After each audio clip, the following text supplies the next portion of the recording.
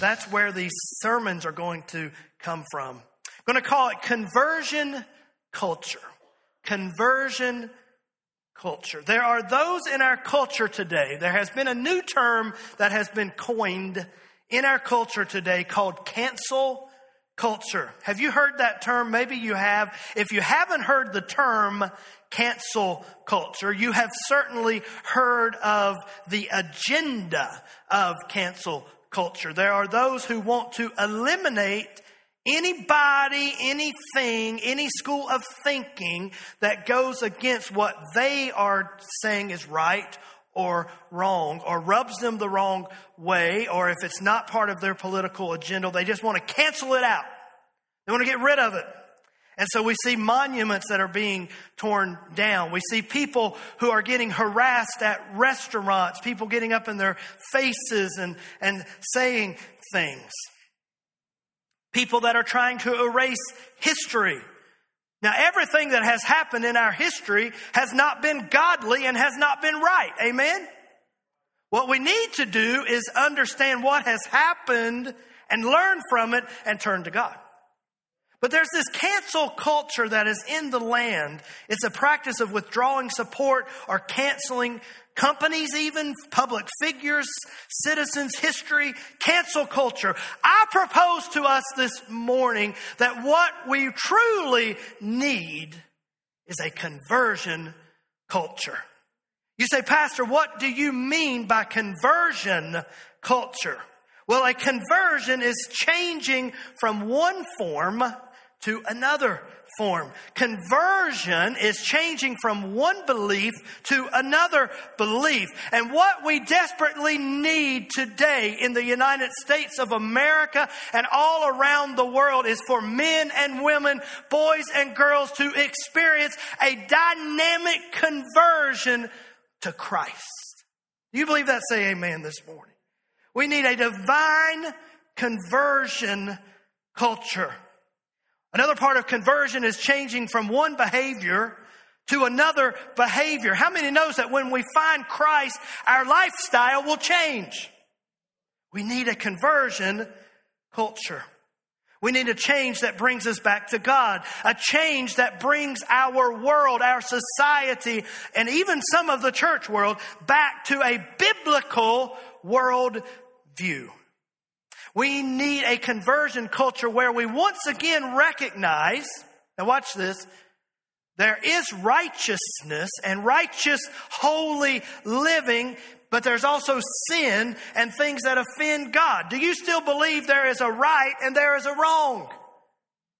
But those lines more and more are being blurred. We need a conversion culture to realize Christianity is not a progressive Christianity. Christianity has been established by Christ himself, and the teachings of Christ are not up for debate. They are not up for amending. And they're certainly not up to be compromised.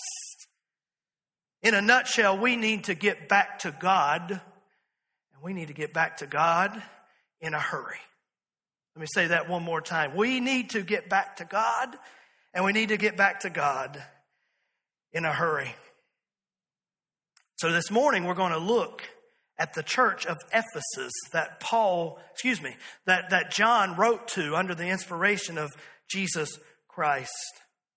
You see, I don't have the privilege this morning to preach to the world at large, but I do have the assignment and honor today to preach to our beautiful local congregation. And what I want to say to us, and what I believe the revelation here shows us, is that God's moving, God's reviving, God's converting, God's bringing us back to where we need to be, always begins with God's people. Somebody say me. Somebody say me.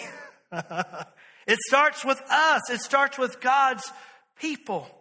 You see, I could easily spend the next 30 minutes of preaching, railing and ranting against the world out there, and railing and ranting about things that are happening in our world. But judgment must begin at the house of God. What does it say in Chronicles that we've seen going around Facebook so much, and everybody's been quoting about the plague that comes upon the land, and then it says, if my people. See, I've already offended 3 people. They're already leaving. No. They have to get ready for children's church. I'm just joking. Oh, I'll pay for that one, won't I? I was shaking her head. I'll pay for that one. Well, I better get back to preaching, hadn't I? I don't know what happens to me sometimes. I just don't know. But in this series, we see the revelation of Jesus Christ to the 7 churches that are in Asia Minor. And those 7 churches were real existing churches operating during that day and during that time. But the message to each of those individual churches, amazingly, and it's amazing because God works this way, we can take and learn from what the message to each of those churches were, and we can take it today. And it becomes very prophetic. It becomes very impactful into our lives today. This church at Ephesus, for example, was in a city that very much resembles the culture and the society that we live today. There was a huge financial focus. There was huge trade going on. They were near the sea and they had a land trade route, and there was all this financial focus. And if you look at our society, everything seems to rise and fall on the almighty dollar bill, doesn't it? But what happens when the almighty dollar bill falls instead of rises? We better have our hope in Christ, hadn't we? There was a strong sensual, sexual emphasis in this place called Ephesus. Has our society not become obsessed with sexual immorality and sexual sin? You cannot even watch commercials without seeing something provocative. Amen? And I asked this question as I looked through my notes again last night. I wrote it down in ink pen beside of it. I said, where does it stop? We have people who want to cancel everything else, but when it comes to sexual perversion, let it go. Let it happen. And it has started by little incremental steps until now. You maybe have seen the previews. There's this documentary coming out on Netflix of 11 and 12-year-old girls who are doing sexual type movements and being sexualized. And nobody seems to be condemning it or speaking out against it. Where does it stop? We are living in sinful times. Evil, wicked, resistant to Christians. That was how it was in Ephesus. That's how it is today. There is an antichrist spirit, attitude, whatever you want to call it, prevalent in the world today. I can tell you that I'm a Buddhist and you get respect. Oh, bless you, brother. That's wonderful. You're following your convictions. I can say I'm Muslim and I pray 3 times a day, and I'm going to take my prayer rug to work, and I'm going to take 3 breaks every day so I can pray. Oh, bless you. That's your religion. But as soon as we begin to name the name of Christ, there is resistance. There is opposition. There is an antichrist attitude prevalent in the world today. But Paul was right in the middle of all of that at Ephesus. And yet he paused at one point and said, there's a great opportunity here. He said, there are great adversaries, but there's a great opportunity here. And Paul stayed at Ephesus 2 or 3 years, and he planted a church. And out of that church came many more churches throughout Asia Minor. And I tell us this morning, as Paul said about Ephesus, you and I have some of the greatest opportunities ever to spread the good news of the gospel of Jesus Christ. There are more people now than ever that don't know. There are more people now than ever that need hope. In a few months, we're going to go into an emphasis here. We're going to end the year, November and December, and we're going to call it 2 months of hope. The entire pastoral team is going to be involved. You're going to hear different one of them preach on different Sundays. We're going to have spotlight different departments within the church, from the children to the music to the seasoned saints. It's going to be an awesome 2 months. But more than even all of that, God is dealing with me and helping me and showing me some things. I want us during those 2 months of time to make sure these communities around us know that there is still hope in Jesus Christ. If you believe that, say amen this morning. There is still hope in Christ, and we are going to sow those seeds of hope. So here we see the church at Ephesus. And Christ begins to speak. How many knows that Christ is still active in the world today? John had seen him ascend to heaven. And then John had been faithful for many more decades in the ministry, even planting that or pastoring that church after Paul had planted it.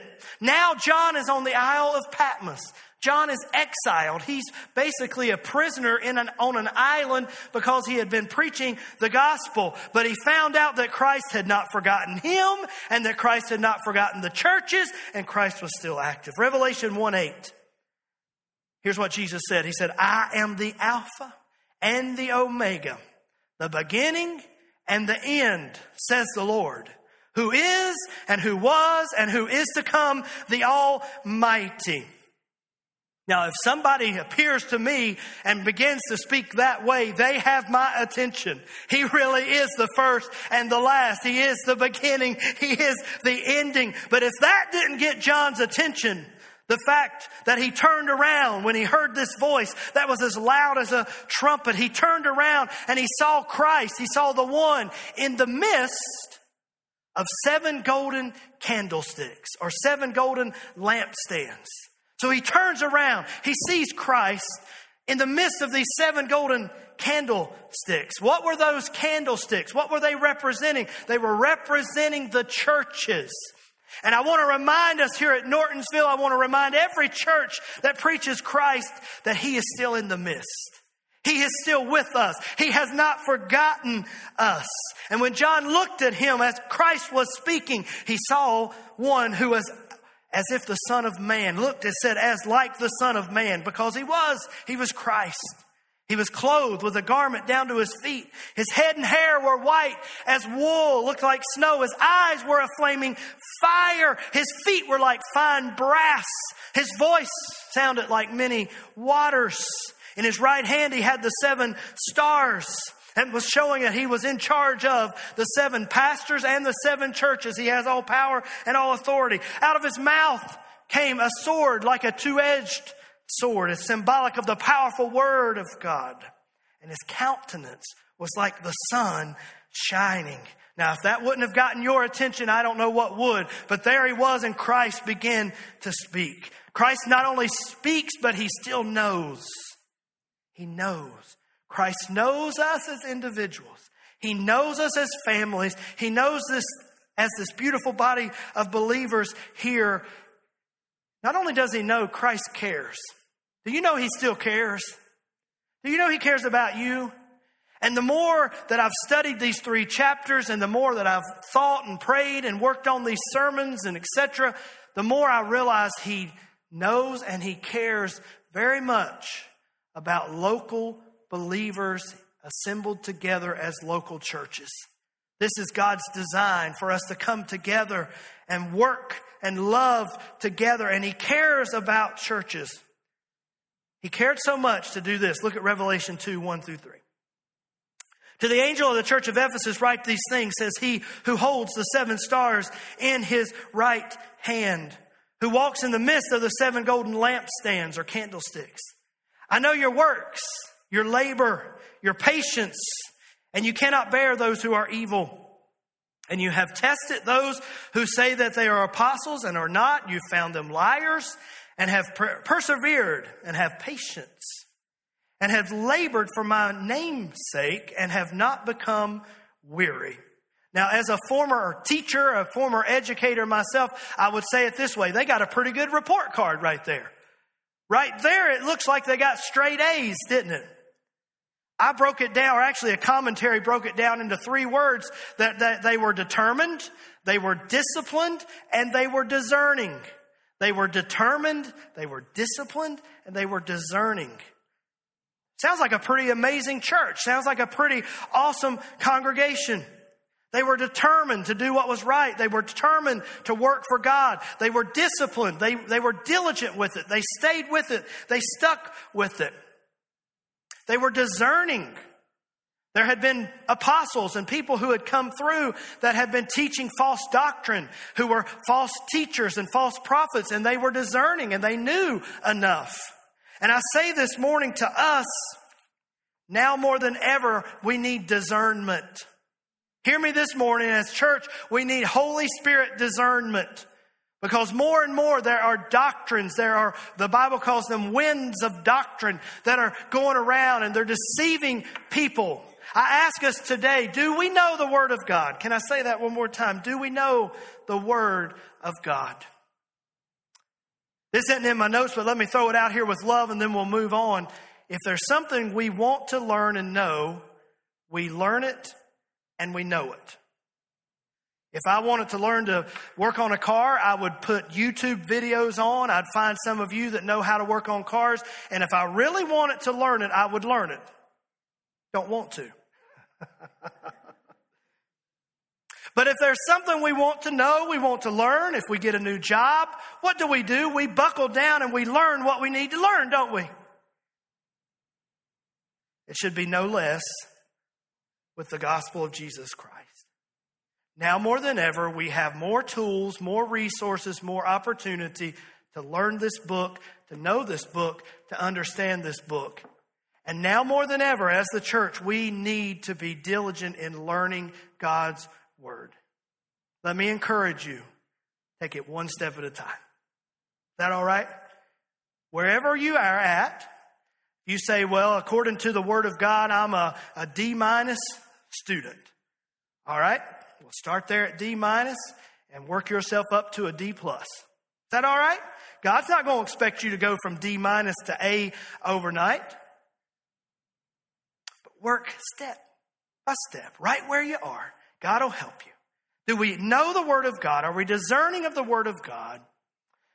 And are we following the leading of the Holy Spirit? Because in these last days, it's so important that we understand what God's Word says. So important we understand what's happening in our world and see it from a biblical standpoint. We must be discerning. So we see that Christ still knows, but Christ still loves. Somebody say that word, love. Love. Christ still loves. Look at Revelation 2, 4 and 5. It said, nevertheless, I have this against you, that you have left your first love. Such a powerful little verse right there. They had gotten a perfect report card. A. If that were my report card, it would be lunch, A+, recess, A+, A+. But then they got down to love, not so good. Not an A in love. I don't even know if they got a passing score in love. He said, nevertheless, I have this against you. You have left your first love. It was a sobering thought to me that they had become this large and proud and busy and impactful church. But they had lost their real love for God and each other. And it sobered me a little bit, and I thought about our wonderful church. I've thought of all the great things that God had done, all the great people that God has brought to here over the generations, and all the great things I believe that are going to happen. And the busyness of our church and the ministry of our church. And when I read about this church, when it said that they were impactful to each other and they were impactful to the community, and I thought of our church. And it made me proud. But then I thought, God, help us not to ever lose our first love. Let me say that one more time with love. God, help us not to ever lose our first love. Everything that we do as this wonderful body of believers, may we be motivated out of love for God and love for each other. May we remember our first love. May we remember Christ. This is His church. Everything we do, everything we schedule, everything that goes on the calendar, every time we come in here on Sunday mornings, let it be because we love Him. And let our hearts and our minds be rekindled to our first love. Do you remember when you first came to know Jesus Christ as your personal Lord and Savior? Do you remember that feeling? Do you remember that peace, that joy, that excitement, that freshness? And I believe that here in the Revelation, Jesus was saying to John, help them go back to that time. Help them to remember that relationship with Christ. I remember my first love, if you will, my wife, when we first started dating. I was taking her on those expensive dates to the Dairy Queen, the McDonald's dollar menu. Got to stay in a hotel my aunt paid for when we had our honeymoon. And any coupons I might have, no, I better get off that habit too. I've already gotten in trouble once today. But I remember that first love. I remember picking her up at their little house and getting in my little car. And it didn't matter that we didn't really have much to go to or much to do, but it was spending time with each other. And sometimes we would just pull in her driveway and we would just sit there for hours and just talk to each other. We might have smooched a little bit, but talk and just enjoy being together. Well, I got to be honest, But just sit there in her driveway. And some of our friends knew our pattern. It could be dark and 10, 11 o'clock at night, sitting there in her driveway, just sitting there together, talking, enjoying being together. And some of them would go up the valley. We lived in a valley road, and they'd beep. I don't think they could see us, but they saw the car there, and they knew enough about us that we were just sitting there in the car. But it was our first love. Of course, you get married and you have that honeymoon period, and then sometimes the trials of life and the busyness, and we don't always have that feeling and we don't always have that, but there's times in our marriages when we just got to go back to that first love and remember how we love each other. Is that all right this morning? And I believe He's saying here in Revelation, remember those times when you first came to know Christ. Remember that times when you were first converted to Him, and the sweetness and the wonderful feeling and the wonderful thought that your sins had been forgiven, in that close relationship. And if we aren't careful, the cares of this life will creep in, and the busyness of this life, or somebody will hurt our feelings, or any number of things, and we move away from Christ. Oh, I'm not saying that we've backslidden necessarily or we're in rebellion, but we just kind of move away and we just kind of close up. But I'm here to tell us this morning, let's return to our first love. Hallelujah. Let's remember Jesus, our first love. Come back to Him. That's the essence of the message that John the Revelator wrote down, but it came from Christ here in the book of Revelation. And I think it's a strong and a powerful message to you and I this morning, because I love this church. I love what we do here. I love our busyness. I love our activities. I love it. But at the root of all of it, let us never forget our first love. And let that sweetness come back into our hearts and our minds. He loves us. I have some more written down in the notes there, but it just seems like a good time right here why don't we just bow our heads before the Lord right now? Christ still loves. Hallelujah. Why don't you just pray right where you're at? Take a little time this morning. I feel the sweetness of the Holy Spirit. God, honor your word today. Hallelujah. Hallelujah. Let us know that this word is for us this morning.